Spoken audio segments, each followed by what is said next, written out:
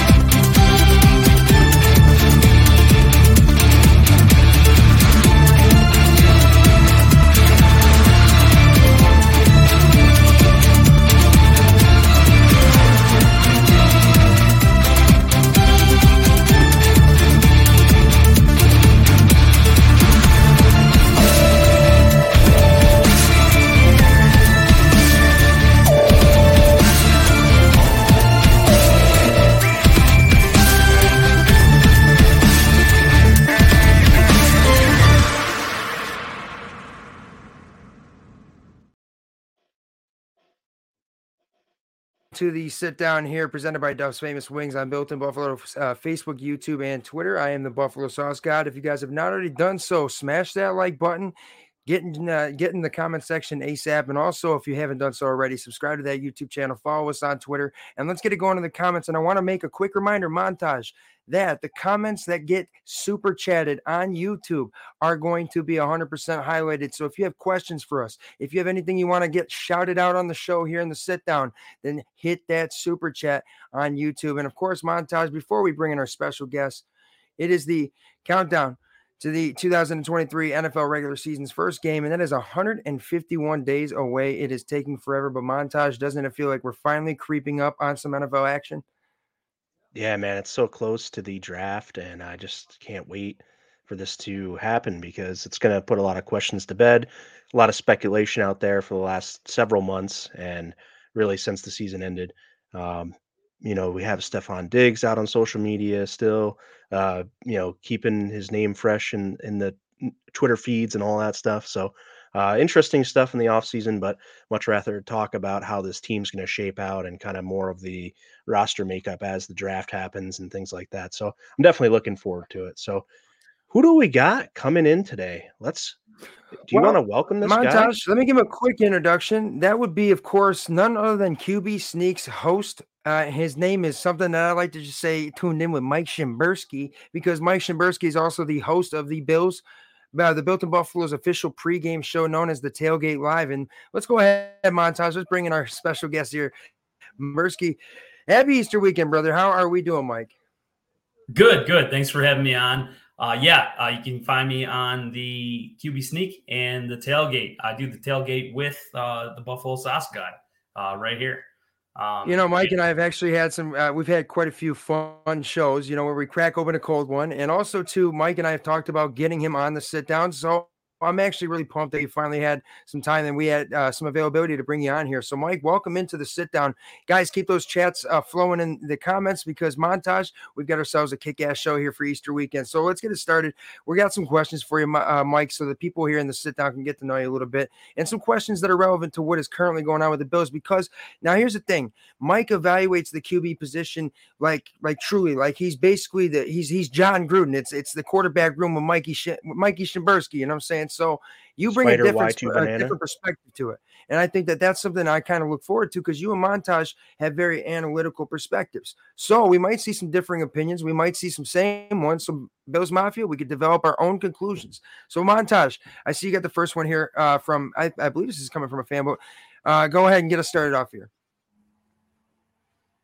Yeah, so Sauce got touched on a little bit, but What do you think the biggest need is for the Bills in free agency or in the draft right now? I think the biggest need right now, I think you got to look on the defensive side of the ball, because you let Tremaine Edmonds walk, and I mean, we can argue that was a good decision or it was a bad, but to be honest with you, you still got to fill that void. I think that's where you go. You try to fill that gap in with a. They might think that they have it on the roster right now, but I really think you can find a solid linebacker in this draft. Yeah, that's what I was going to say. I think you may be told, or you may hear from Brandon Beane and them, that they do have Terrell Bernard and Dodson's come back now, and then Balin Spector. But I think I can agree with you, and I want to see what Sauce God thinks here too. I mean, so as Mike mentioned, Sauce God, there's 3 linebackers on the roster, mostly special teams players so far. What do you think about those 3 competing for a starting job on our defense versus trying to bring another linebacker in through the draft? I mean, here's the thing is that Balin Spector raised a few eyebrows in preseason last year. And I mean, is that enough to necessarily garner true starting opportunity? I'm not sure, but this is again a primarily defensive minded team because Sean McDermott's a defensive minded guy. So maybe he does see something within him. Let's not act like Sean McDermott hasn't coached some really great linebackers in this league, dating back to Luke Kuechly. What's his name? From also too, number 58 for the Carolina Panthers as well. I'm Tom Davis. Just blanking on it. But other than that, Matt Milano as well for the Bills. And then Tremaine Edmonds, obviously earning a lucrative contract with the Chicago Bears. So maybe this is something that they truly see, but maybe they're just unsure of what they want to do with that 27th overall pick. And that's what something as we're actually going to touch on quite a bit because there's a lot of rumors lately. But Mike, the next question I actually got for you, my friend, is what do you think of the latest rumors that the Bills are actually interested in trading up from the number 27th overall pick in the first round? I think that Brandon Beane's good when it comes to this kind of stuff. He doesn't give away the house when it comes to these kind of trades. If he is looking to move up, that means that they have a prospect in mind that is truly they find valuable. I think if they're really going to do it, there's a reason for it, and there's a guy they're really interested in. They're afraid that he will not be available at the time that they want him, thinking he won't fall to the 27th pick. And I really do think it's a linebacker. I know that now off the top of my head, the 2 linebackers that I am interested in, I read on both of them. I wish I knew their names right off the top of my head, but I'm sure Jack Campbell's got to be one of them. Yeah, absolutely. And those guys, they're not sure. I'm sure that Brandon's probably thinking to himself, if I got to make a move to get this guy, I just might, only because you don't want to lose out on the possibility of completing a defense that is kind of they're on the brink of being a really solid crew. I mean, each year, each season, they've been solid. And you want to keep that continuity, of having a good, solid defense to complement this offense. And that's your chance right there. So they might want to move up. Even if it's to pick 14, or a little bit midway through there, but sitting at 27th, some of the picks that you get towards the end of that draft or the end of the first round, you're almost picking second rounders at that point. Yeah. Sure. I mean, when you really look at it at the end of the first round, the typical talent that we're seeing that is still high talent, like a high rated prospect is defensive backs. Linebackers is another one though, too. So, I mean, at 27th overall, I could see the Bills being seeing the value of that number 27th overall pick. And I'm sure Montage will have some more comments on this too, because I think that there is a likely, and I've said this, and I've had this inner feeling, this gut feeling that there is a possibility that they are going to try and move up because they are still kind of all in, you know what I mean? Right now we have to really step up and we have to get the position that we feel we need the most. And we have to get the guy that we feel we need the most. And if that's somebody where we have to sacrifice some capital, I could see it happening. I mean, just because we are conservative in ways, right? We have seen them do what it takes to move up in the draft and also move up again. I mean, Brandon Beane is a wizard. It's just psychological games that they got to play amongst each other as GMs. So Montage, what do you think basically of these latest rumors? Yeah, it's gonna be the right position for me. I think I wanted to address this comment too. Is you know, Trey's coming in saying right tackle and then defense tackle are our biggest needs, and he's elaborating on the right tackle position here. Um, so I think the um, ability for McDermott and Bean to negotiate and trade will hopefully help us fill both the tackle and the linebacker position in the second round. Is what I'm hoping, because I think that if you can get back to the beginning of the second round, pick up your tackle or pick up your linebacker there, and then get your tackle at 59, hopefully, or potentially trade back from 27, but then trade up from 59, and get 2 picks within 30 to 45 or 50. That could be potentially there where their value is best had. So that's what I think that trading up, I think it's got to be like their guy. It's got to be they have one guy that they can't go without in this draft, and they want to get up there and get him. And I'm not sure who that is yet. There's a lot of rumors about a lot of different guys. So um, there's receivers out there. Obviously, there's comments here about Bijan Robinson in the comments. I think that um, I don't know necessarily that Bijan's their guy that they're really wanting to move up for.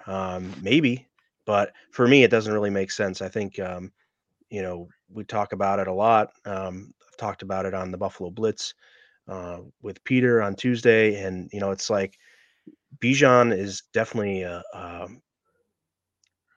different talent in this draft. You don't have another guy like him maybe in this draft that's like a game breaker. Some of these wide receivers are potential for sure, and we think they can develop into that. But I'm not, Bijan's kind of like the sure thing here in this draft for that kind of game breaker, and people think Jackson Smith and Jigba is as well, so maybe he is too. But Bijan has got the most kind of backing as that game breaker kind of guy. So I think he might be the target. But I'm kind of the wrong person to ask because I have just such a weird different take on this draft. If they're really as comfortable as they say, and you're coming around 27, and Michael Mayer from Notre Dame's there or something. I just want that other option. Even if it's a tight end, just give me the best weapon on the board there at 27.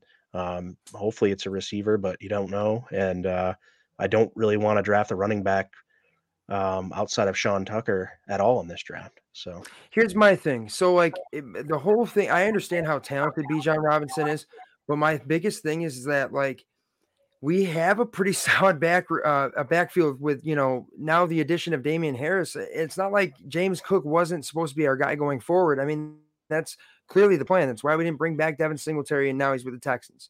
But then you throw in Nyheim Hines, who still has playmaking ability. We've seen, now it's on special teams, but imagine if he had more reps on offense. So I just don't think that if we're going to move up in the draft, it's going to be for a running back. I just don't see us needing to. Well, the only times that we've seen guys go in the first round as the running back position has kind of become less and less important are guys like Christian McCaffrey and Derrick Henry in the same year. And we're not going to see that, I don't think. I think if we're really going to trade up, it's because there's somebody we either like on the defensive side of the football or somebody, for our offensive line, because that is, again, Brandon Beane said it clearly, that is our biggest need, is to bolster up that offensive line. So let's take a look at this comment montage.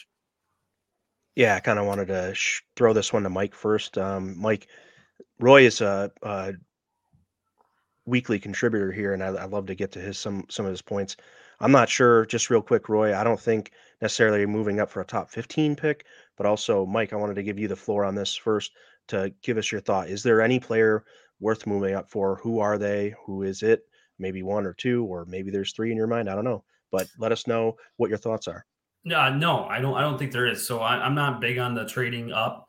I'd be fine with trading back if we get some value out of the pick. If a team's willing to give up something to us for the fact that they want a second first round pick, because you look at some of the teams that are really trying to rebuild or really trying to get the value out of it. We can give that pick up, move back, like you said, and have 2 picks in the second round.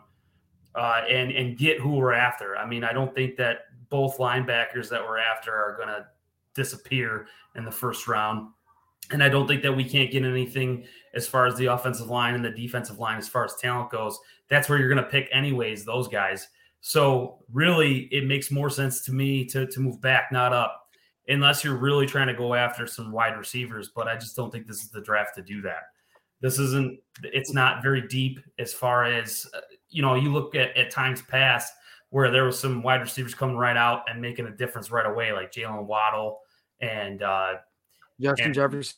Yeah, that draft, that was a whole different story. There was multiple receivers in that draft that was worth it. I just don't see it here. I think moving back is the move if you're going to make a trade, and then you get some more bang for your buck for the positions we're trying to fill, and maybe some value out of that pick as well. Right, Sauce God. So I like that. Well, I mean, and I'm glad that we're going to this question next, actually, because this is one, Mike, you started to touch on a little bit. And if you guys are actually just now tuning in, this is the Sit Down Live here on the Built in Buffalo Network's Facebook, YouTube, and Twitter, presented by Duff's Famous Wings. And of course, the audio podcast will be available post this show. But we are live at the moment, Saturday nights, 7 p.m. Eastern Standard Time. But starting May 4th, we will be live on Thursday nights. Of course, the same content, same heat, same hosts. Same type of entertainment always here in the sit down. So Montage, we're going to talk about this one next. And I'm glad you bring it up because now if there's a player that is Joe Thomas in this draft, that is the only way that I'm moving up, right? If you can find me a guy that plays the tackle position like Joe Thomas did for as long as he did without ever missing a game at the all-pro level that he was every single year, then fine. You give up because that right there, you give our guy Josh Allen time. Dude, this is a different team. We still have a stacked defense, and we still have guys that maybe can play. And, Bernard's Tyson Bernard and Balen Spector and those guys, right? We still have our safety tandem. We still have our defensive backs. We still have Von Miller coming back. We still have our defensive line, right? And it's also who are you going to get at that? How far do you have to trade up in the first round? So for me, unless there is that guy that you find and you really have a way to get to that path, I'm just trading back, like Mike said, because really we've seen it work well for the Bills. The Tre'Davious White pick is the best example. I know that the Chiefs get Pat Mahomes, but if Pat Mahomes comes to the Bills in that state that the Bills were in, it's not going to be Pat Mahomes. But we get Tre'Davious White, our biggest need in that draft, defensive back, right? That was our guy. We decided we could move back, we could get him, and then we got Josh Allen the next year because of it.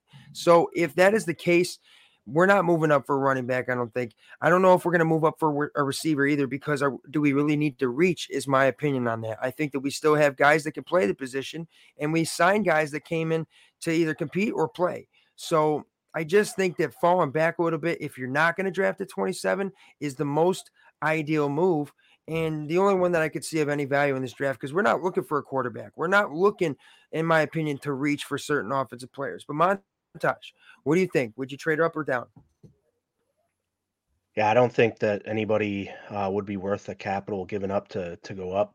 I mean, I really like Skoronski. I really do. But even that, from a lineman's perspective, just that he'd be way too expensive to get all the way up there. And talking probably top 10 at that point for him. And you don't know what his jump, and you don't know what his talent level is going to be in the NFL. Oh, exactly. Linemen are tricky. It's a tricky thing. Yeah, and the other thing is what's Ed Oliver's value? So are we giving up 27 Ed Oliver and what, or something like that? So it's what exactly do we have to kind of give? But then without creating too big of a hole, since there are maybe D tackles to be had here who could come in, and no, they're not top 10 picks, but Ed Oliver was a top 10 pick that doesn't necessarily, he kind of fills a role more than, affects the game. And he relies on having a guy like Von Miller next to him to really have that high motor and that high impact on the game. So I think that when you talk about what are we going to give up to get up there, if it's just 27 and a player, maybe, how high is that going to get us? Not too much more than a few picks in my opinion, but I don't know. I'm kind of the ability to evaluate draft picks and their value is something that I'm not going to going to consider myself an expert on. You talk to Izzy, who's part of Built in Buffalo, right? And he has a way better nose, it seems, for kind of what the value of these draft picks are. So I like to kind of go and talk with him a lot on what the draft pick values may be. And I know there's charts and all kinds of things that you can use to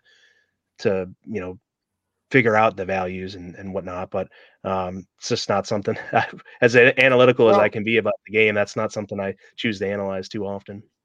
Truly, what I believe is, like I said earlier, is that it's kind of a psychological warfare that exists amongst these GMs. Like, Brandon Beane calling, like, how badly do you want to gain some capital? How badly do you want this player? It really is a battle of who, like in sales, the next person to talk, they say, loses. You know what I mean?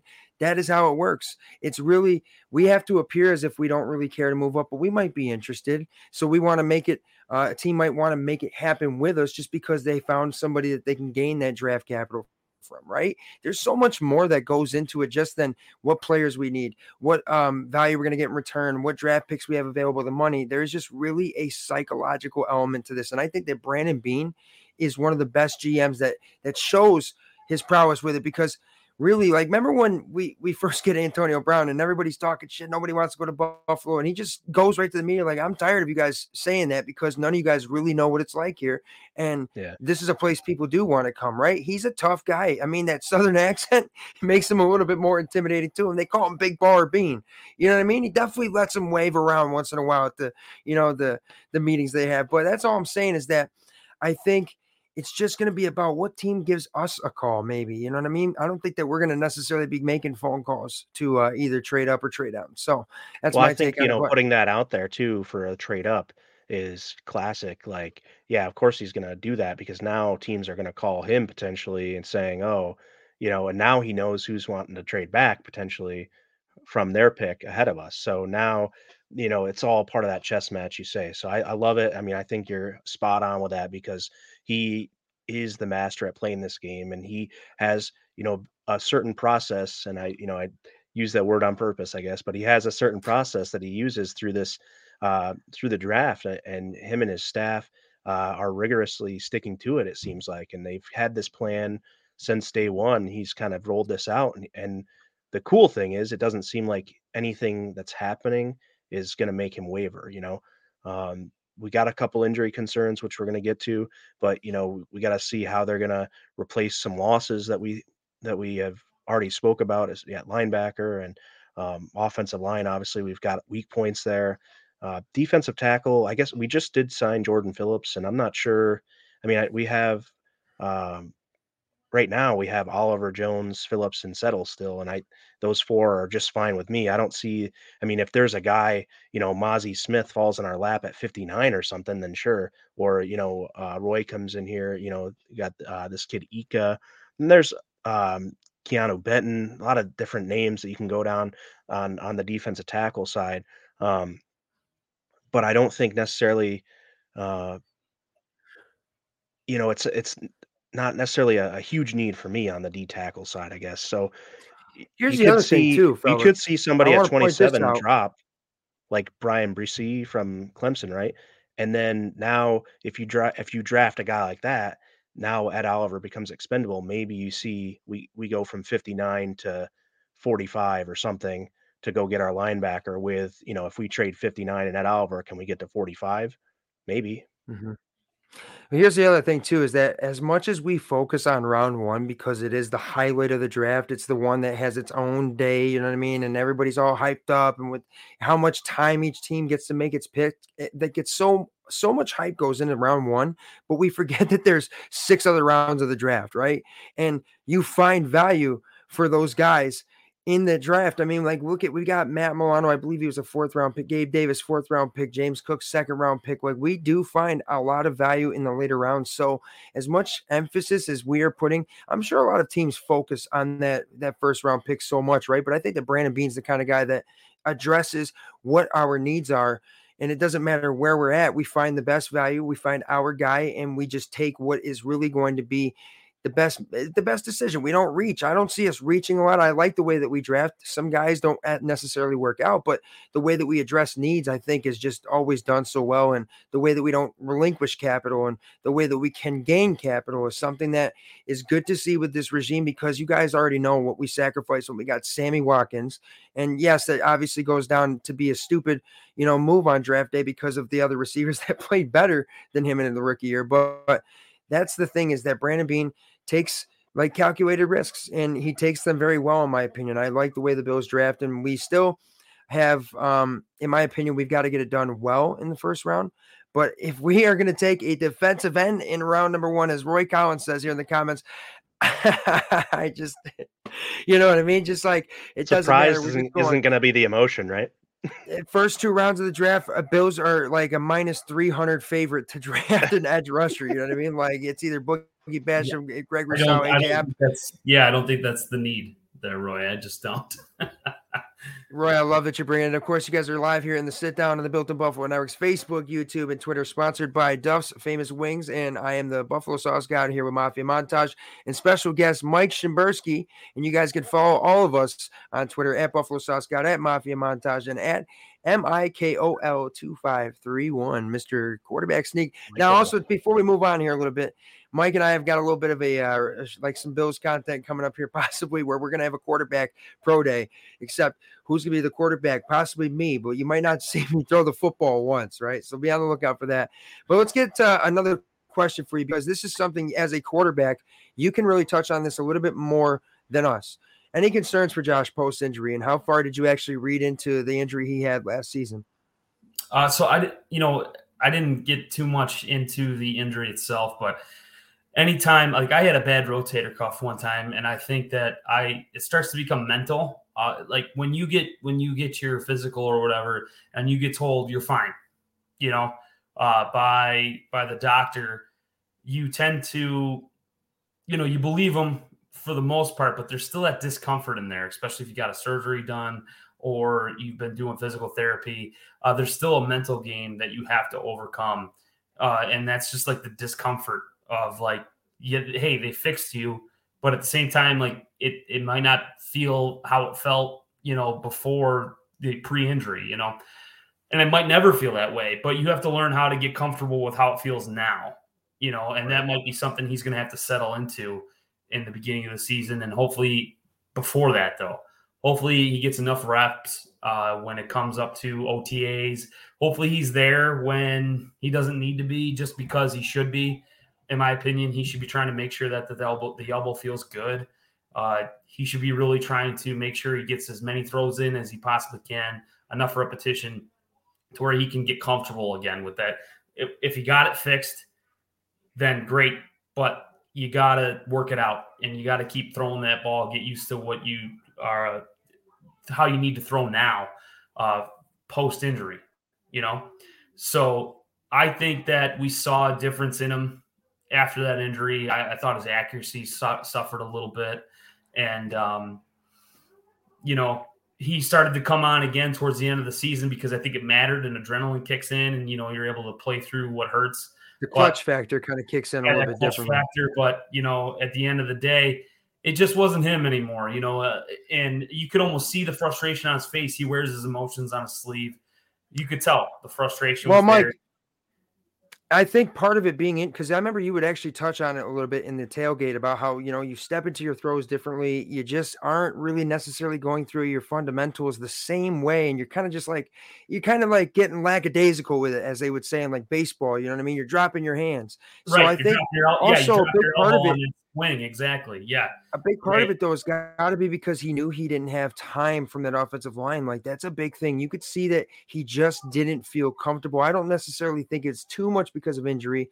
I think if he's ultimately able to still make some of those throws he made, I think it's maybe not necessarily cause for concern, but being an elbow injury too, it makes you definitely, like, it raises your eyebrows because you see it in baseball. So, I mean, this is obviously, it's football. You're still using your arm the same way, but you don't have any concerns coming into the season. You think he's going to be ready to go, elbow fine.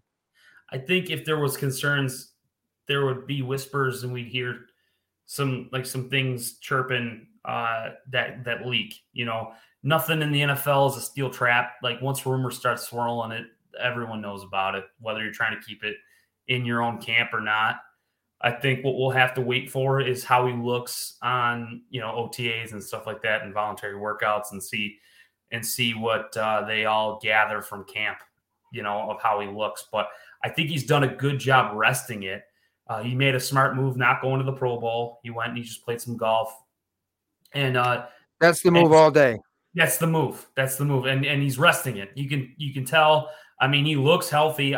We've seen him in a few things. He's been to the Bills organization a couple times. He looks good. He looks ready to play. He looks happy. I think if you're someone worried about the future, you look a little anxious and you look a little, maybe uncertain, and that just doesn't seem to be his vibe right now. So I think that there's all positive things coming out of One Bills Drive, and I think he feels good about his elbow. And if there was concerns and there were things that we should know about, the rumors would have started swirling. And we'll see what he looks like when they start working out and he starts throwing some footballs against air. But for the most part, I'm confident. He would have already spoke up at this point. I know he wants to compete. I know he wants to win, but the best thing to do when you can't do that is step aside. And I don't think that he's willing to do that yet because he knows he can contribute. Amen to that. Montage, you got anything to add on to the subject if there's any sort of concerns for Josh even coming from you? My concerns aren't with Josh. It's with that damn offensive line. And I think that kind of puts us into the next thing that we wanted to talk about is, kind of what do we need to do? What if I told you that you can support your blood pressure and healthy CoQ10 levels with 2 chews a day? The new Super Beats Heart Chews Advanced is now supercharged with CoQ10. That's like getting CoQ10 for free. Our powerful blend of beetroot, grapeseed extract, and CoQ10 supports your cardiovascular health. Visit RadioBeats.com and find out how you can get a free 30-day supply on bundles and save 15% with the promo code DEAL. To fix what was wrong with the offense last year, and I think that there was certainly times when the offense clicked and we had no problem putting up points. And then you saw basically after that Green Bay game, right, that kind of went away. So the concern really for me is getting that offensive line in a place where they can really protect our guy. And, one of the things that we wanted to get your take on here, Mike, too, is, what do we need to fix some of the woes from last season? Obviously, Josh needed to heal a little bit, like you mentioned. So other than Josh healing from that injury, what do you think we can do or can be done with the roster, or however, players needing to step in and step up? What do you think? I got a couple thoughts on that. I think that they've done some of it. They went and they got some pretty decent offensive line to fill in some gaps here. Also, something that they did when they had Brian Daboll that they don't do now with Dorsey is a moving pocket. And I've mentioned this on a lot of pregame shows. I've talked about it on the tailgate. One thing that they don't do that they used to do, Josh is very mobile. And if you can get the ball in his hands and then have him rolling out already to the right, you can get more success out of him. He's very successful as it is rolling out, and you get the lineman to roll with him on purpose. You can create what we call a moving pocket. And so then the guy who's rushing all the way to the left, it feels like he's got a mile to run to get to him. So all you can rely on now is the rusher on the other side. And if he can't get through the 3 blockers that you got that moved over to the right, Josh's got all day. He's got all day to throw, and all he did is move like 3 yards to the right, and he's moving over. He just moved over. That's all he did, but the whole offense moves with him. That buys 2 extra seconds, and you got all day to throw. In football time, that's forever. 2 extra seconds is everything. Some of these offensive linemen, they're trying to just hold on for 1, but you've already bought 2 extra seconds just by moving the whole pocket to the right. And he's very efficient rolling to his right. So if you can get some design plays, get the pocket moving, get him moving, you can create some plays, and then maybe they don't rush so hard after that. And then you don't have Problem is, who's our right tackle? Right. That's what you got to figure out. I know that's what I'm getting at is like, that's you have to go to the left for a few times and learn how to be effective. Ambidextrous. Start learning how to use that left hand. He loves throwing against his body, doesn't he? So I might as well. Oh, he sure does. Yeah. All those ill-advised throws for sure. Here's my biggest thing though. Right? I feel like we just didn't ever establish our identity on offense. Like it's like 1 week we're trying to sort of not establish the run and just throw the football, and then 1 week we're trying to establish the run. It's just Ken Dorsey, I think, again, as a first-year play caller, just needed some time to kind of figure things out, in my opinion, because I've seen it out of great offensive coordinators. I always bring up Brian Daboll as an example because look at the guy. He's over there cracking open cold ones at 11:32 in the morning and winning Coach of the Year, for crying out loud, right? But I was going to say for Christ's sake, but too much pun intended there. Yeah. It's just, I think that our woes, and Montage and I, we say it all the time, that it started in that Green Bay game, but really it started towards the beginning of the season. It felt like we kind of just would either have a good start to the first half, or, like we'd have a good start to the second half. We were either a first half team or a second half team. Our defense was the only thing that was consistent time in and time out, but that's a defense that's been run by Sean McDermott and Leslie Frazier since they got here. So Ken Dorsey, I think, he's got to figure it out. One thing that I talk about, Lamar Jackson's MVP year in 2019 is a great example of Greg Roman having a shiny new tool for 1 year and then not doing anything to evolve the offense afterwards, because that Ravens offense had never been even close to as electric as it was. Even in the great games that Lamar Jackson had, it wasn't like a well-rounded offensive game. It was really just Lamar Jackson. So Ken Dorsey needs to kind of realize, as much as you have the tool, you have the piece you can build your offense around.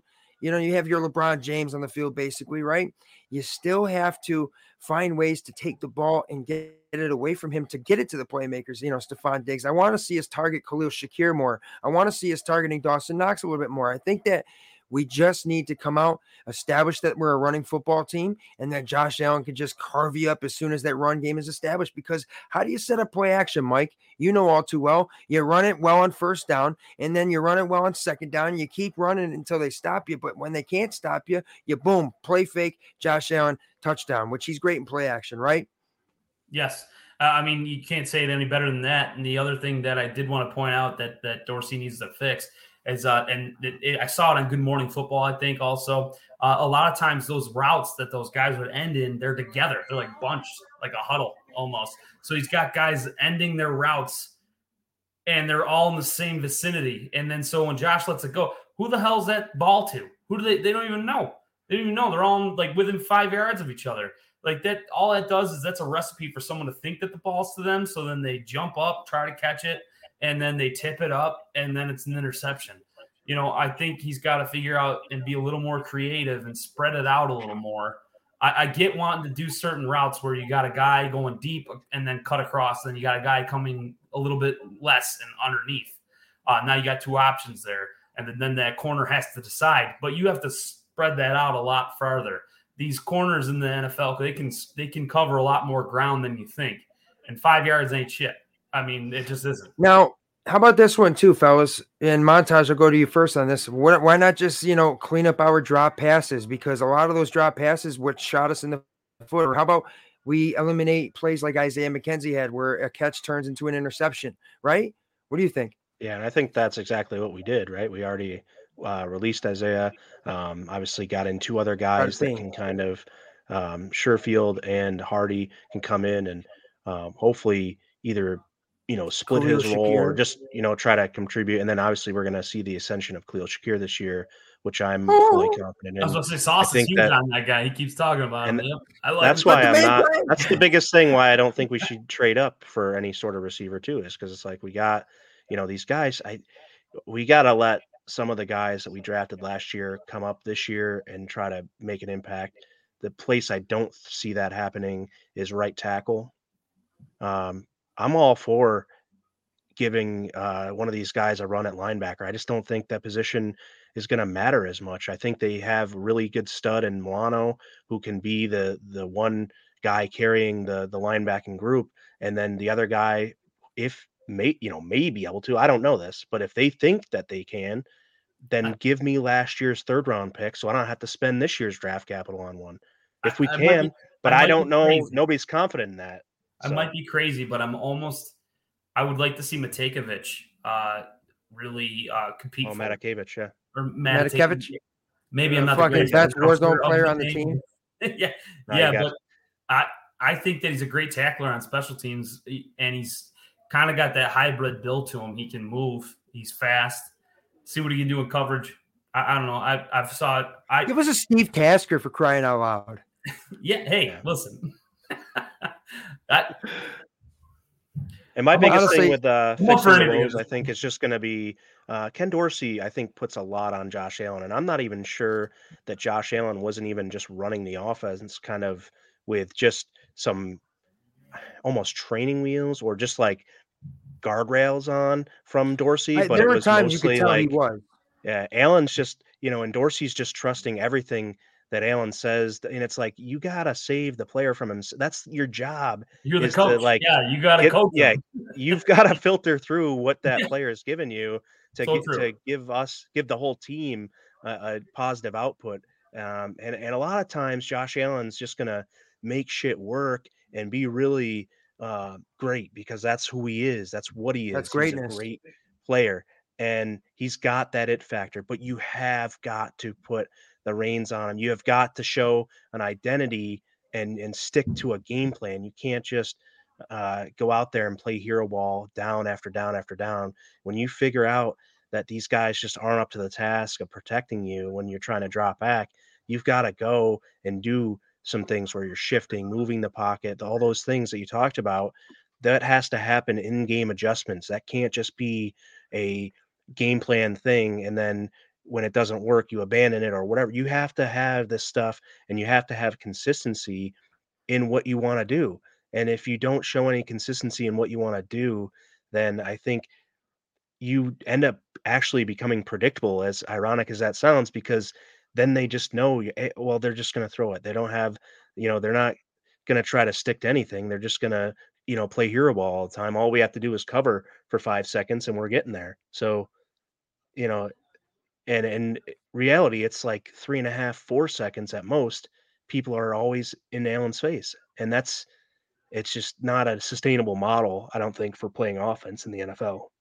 I think, too, just establishing an identity for each player. Obviously, Stephon Diggs is wide receiver 1. And now James Cook has got to definitely know that he's running back 1. And just because we saw that kind of, inconsistency with Devin Singletary and Zach Moss and Matt Breida. And then last season, a little bit with Devin Singletary, James Cook and Nyheim Hines. We just needed to establish some sort of identity there. But I really also think that Gabe Davis was hobbled by injury quite a bit last season. That's just my take on it. And as a receiver, sometimes when you can't plant your foot as well, it kind of just brings some level of uncoordination that can exist that you didn't have before with your hands. You know what I mean? So Gabe Davis, we've seen he has the playmaking ability and he has the exactly what we need to be wide receiver 2, right? But a lot of drops last season, a lot of drops coming from a lot of guys. And that's just stuff that we cannot afford, especially if Josh is getting the football there. And, a drop pass results in another play that turns into a turnover.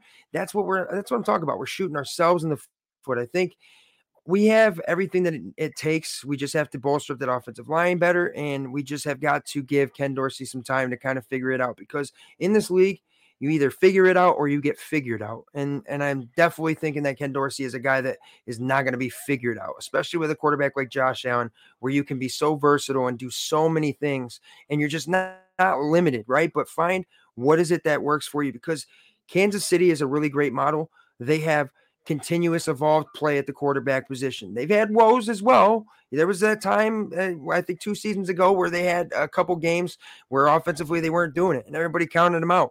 And then what happens? They go back to being the Chiefs. It's just getting back in your rhythm, and being healthy, having ability and having time to make your decisions and go through the motions, because it's important.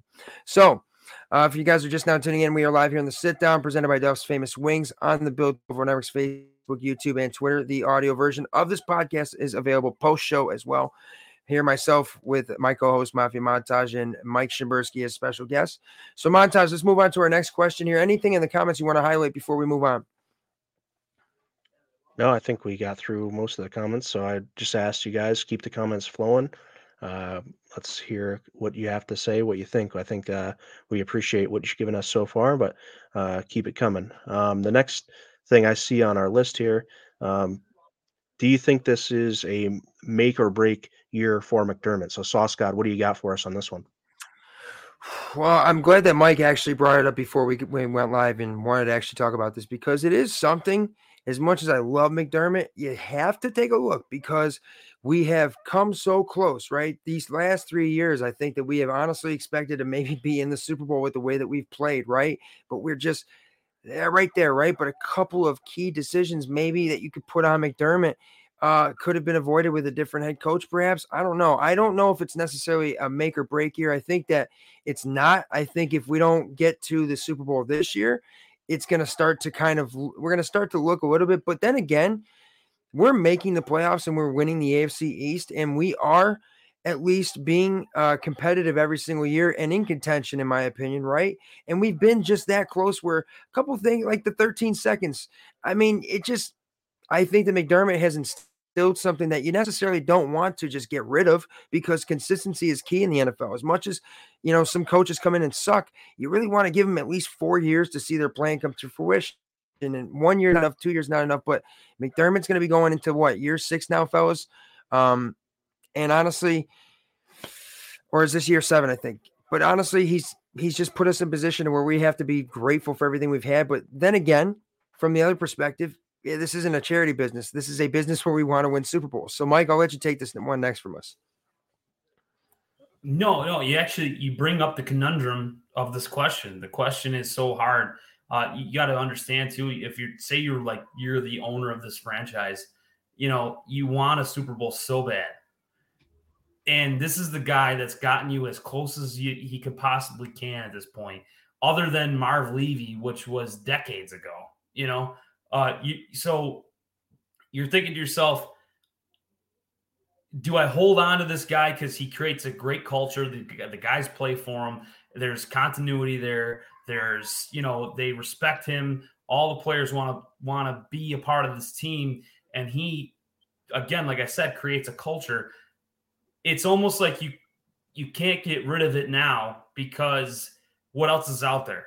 And if you do that, you're going to take a chance. And if you do that, then you're admitting that you failed and that you're going to have to rebuild at this point. You get rid of him. That's the cornerstone of what this is all built on. And you get rid of him and you bring a new guy in. You think that guys like Stephon Diggs, Von Miller, and all of those guys with names are going to respect a brand new guy. Like they're going to want to run the show because they've been here. They've been putting in the work. They've been doing everything to get to this point. And I think they're not going to listen to anybody else besides Sean McDermott. So until you're ready to rebuild, you hang on to this guy until then. Do I think it's a make or break year? I think that they're trying to see where the flaw is in the team. Leslie Frazier's taking a break. They're allowing Sean McDermott to not hire a defensive coordinator and call his own plays. He's gambling on himself. And I respect that a lot because he's putting a lot of chips in his own basket, or a lot of eggs in his own basket, hoping it's going to all work out. Easter weekend. He's betting on himself. Yeah, exactly. Easter weekend, he's putting all of his eggs in his own basket and praying that this is the year. Because if it is, he's going to go down in history as one of the best coaches in the league. And if it doesn't, well, then there's going to be a lot of questions afterwards. I think in Montage answer this question. Go ahead. No, Montage, go ahead. Take this one, actually. Before I answer the question, I almost ask another question in my mind of sure, is it really a make or break year for McDermott, or is it a make or break year for Brandon Beane? Because Brandon Beane's putting the roster together. That's, if you think about the responsibilities. At a coach's request, though. Oh yeah, for sure. They definitely have conversations, and it's all, this is a complete team effort. But at the end of the day, the way McDermott has operated a little bit, is that you've seen some of these kind of scapegoat-esque moves, right? Where let's try to get rid of this guy or that guy, improve this position, that position, and see, where the fault lies. And I'm wondering if, okay, well, we picked so many, the joke is, we're going to draft another defensive end um, in the round. And it's like, well, maybe because these guys just keep missing on the they two in a row, and it's a lot to But do spend you on a think that Greg position. Rousseau? Do you think they missed on Rousseau? No, I don't think they missed on him, but I mean, I'm not sure I mean, this is the year, right? So this is going to be his year, but then it's also Boogie Basham having to come up and have a big year too. What's AJ Epinesa is Well, this is here's literally this is his last. I think this is his last year under contract. So there's all these guys are like all pretty good role players, and I get with the rotation that we do on the line on defense, Moneyball. especially that you can do this, but at the same rate, it's like we haven't drafted a Von Miller. We did get Matt Milano, and he is a stud. I love him. We have Trey White. He is a stud. Hopefully he can come back. And obviously you see his jersey hanging behind me because I really like him. I like Gabe Davis. You see his jersey behind me. So it's like these guys are players that I think are legit NFL talents and they can do something, but now we've got to use them in the right way. And that does come down to coaching. The thing is, it's not on McDermott though. It's on our offensive play caller, which we lost to no, fault of our own. It's just our guy was so good that he moved on and got a head coaching job. And we may see now, was it the biggest mistake hanging on to McDermott and letting him go versus promoting, Dable even potentially and going with a head coach that's offensive minded. I'm not saying they should have done that. I'm just saying we can potentially after this year and moving forward, we're going to start asking ourselves those kinds of questions because You bring up a great point. ultimately, I think a lot of the frustration is the defensive mindedness from the top down. And we need to protect our quarterback. We need to surround him with the weapons that can make the plays. And as you alluded to before, is people are dropping balls. Like you can't coach that out of it. You have to catch the ball, or you can't be on this team. And that's basically it. So for me, I don't think there's a ton of things. The 13-second thing, man. Listening to Levi Wallace on other podcasts since it happened, I think he's pretty much owned that. There seems to be the thing I will put on McDermott is there was just a lot of miscommunication in the pivotal spot at the end of that game and multiple different things with the kickoff and this and that you hear about. So it's like, why wasn't the communication buttoned up? That is McDermott's responsibility to have a line of communication and make sure all of the things come from the top down to the field and get the players in the right spot to do their job. Yeah, I think, and also too, I'm glad that we kind of touched on Brandon Beane. Is it a make or break year for him? Because Montage, I think that when we drafted Greg Rousseau, we knew that he was going to be a raw talent, similar to what we saw from Tremaine Edmonds. I mean, the guy didn't play defensive end until I don't even know, like he didn't play that his entire career, right? But he also took a year off because of COVID, and then we draft him, and he's kind of coming up a little bit. But now that he's had Von Miller next to him, his play has elevated. I think that his play will only grow with Von Miller on the football field next to him, and some continuity on the defensive line. But I think that if we're talking, fellas, make or break year for Sean McDermott, like you said, Mike, he's gambling on himself. And I think that when he has taken over, we've seen it happen before. He's taken over the defensive play calling. This defense has started to change a little bit. And you know what? Maybe that was really the one thing that was a woe that needed to go for Sean McDermott to really operate this team the way that he sees fit, right? So I think it's not really this year. Again, if we don't win the Super Bowl this year or get to the Super Bowl this year, I think that that's when the question will start to be asked. And I'm not necessarily sure it would be answered, but of course it will be asked. So if you guys are just now tuning in, you're live here on the sit down, make sure to hit that like and share button, subscribe to the YouTube channel, follow us on Twitter, like us on Facebook. This is on the Built in Buffalo Network's Facebook, YouTube, and Twitter in partnership with PLB Sports, Picasso's Pizza, Ticket IQ, West Her, and of course, Duff's Famous Wings. Now, Roy Collins coming in with a comment. Montage, take this one. Yeah, that's kind of what I was saying is like, that all these defensive ends that have been drafted, they've been drafted by Beane, and I get it. Everyone's talked and everyone's had input, but these are three guys you've spent premium assets on that aren't necessarily game wreckers in their own, like by themselves. They need other players around them to make them successful, but you see the Aaron Donalds of the world and those kind of players, and I get they don't grow on trees, not everyone's going to have them, but it's like it would be cool, I guess we did get the one in Josh Allen. We got that one right, who is the ultimate difference maker because he touches the ball every play on offense. So he absolutely gives you the best chance to succeed offensively.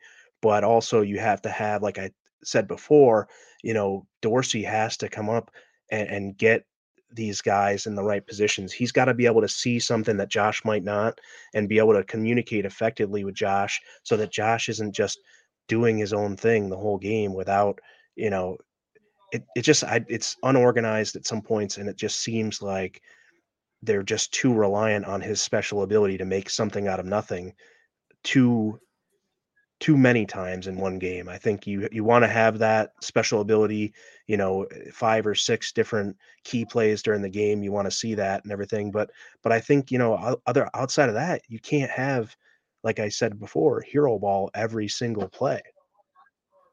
Amen to that.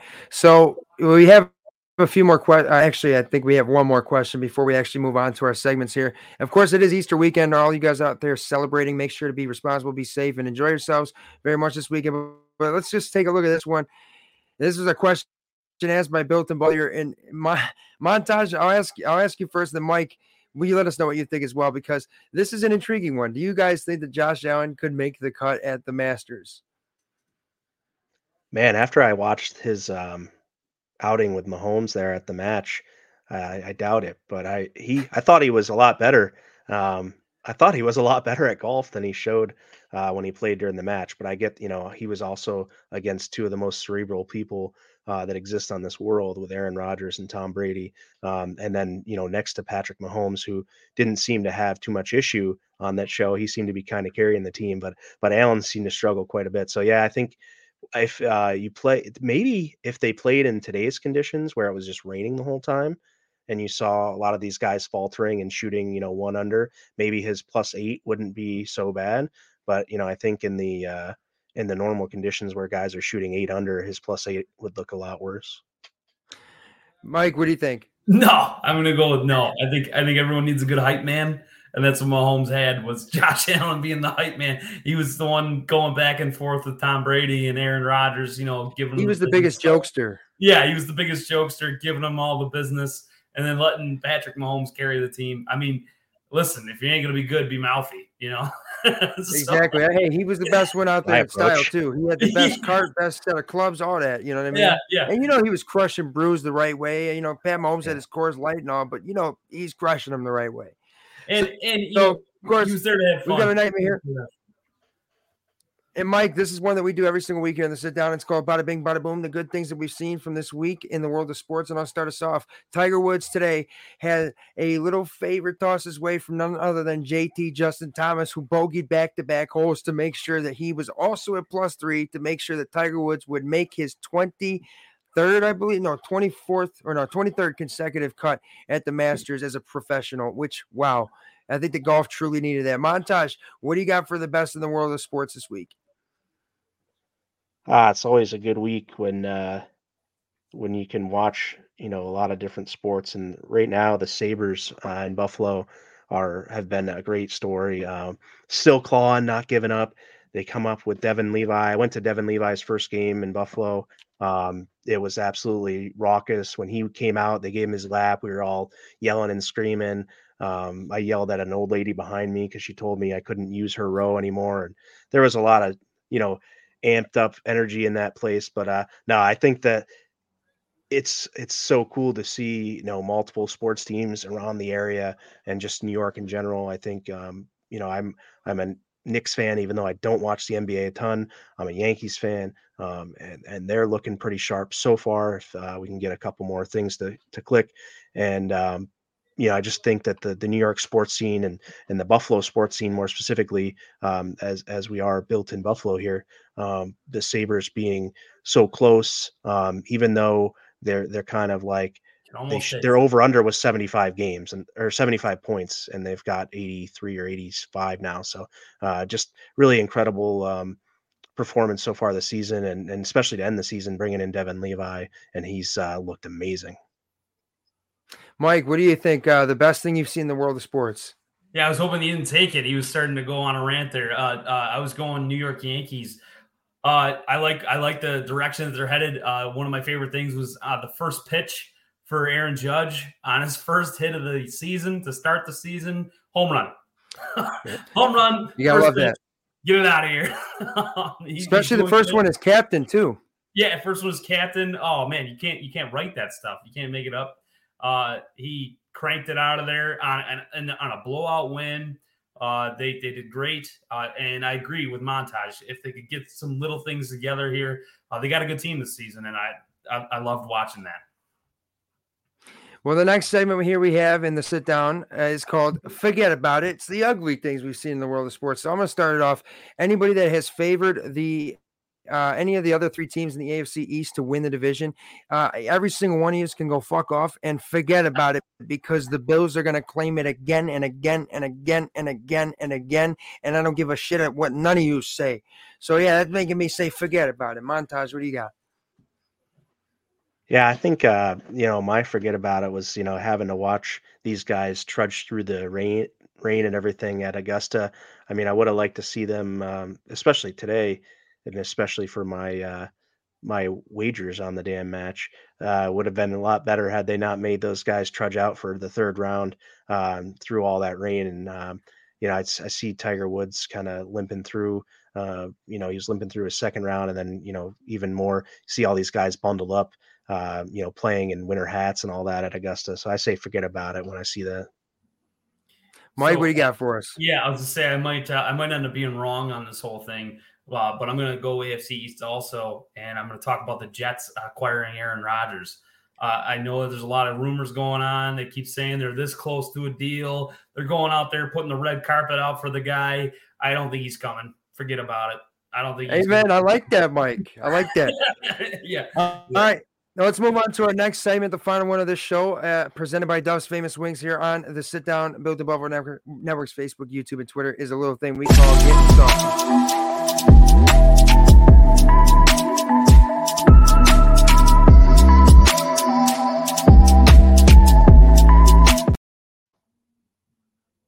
Built-in Buffalo's got all sorts of content coming from East Coast, West Coast, North, South, and I'll tell you, longitude, latitude, doesn't matter. You got the Sit Down, you got the Bills Chat podcast, you got the Buffalo Blitz, you got the Red Zone, you got Mike with the QB Sneak, you got T with Not Your Average podcast, the Witty Not Funny podcast, and everybody also knows that Breaking Tables likes to get rough and rowdy. I'll tell you what, whether you like professionalism, whether you like maniacism, it's all here available on the Built-in Buffalo Network's Facebook, YouTube, Twitter, Instagram, and of course TikTok for all you quick short video loving MFers. And of course it's Easter weekend here in the Sit Down, and that's me telling you guys that Built-in Buffalo is the place for all of your Bills content and news and up-to-dates with anything rumor-wise or anything going down with your beloved one and only One Bills Drive, Buffalo Bills. Bills Mafia, we love you very much. Join us here next Saturday night. I want to thank my co-host, Mafia Montage, and of course our special guest, Mike Shimbursky, who is the host of the Quarterback Sneak. Check him out, guys, sometime. So see you next Saturday, 7 p.m. Eastern Standard Time, right here in the Sit Down.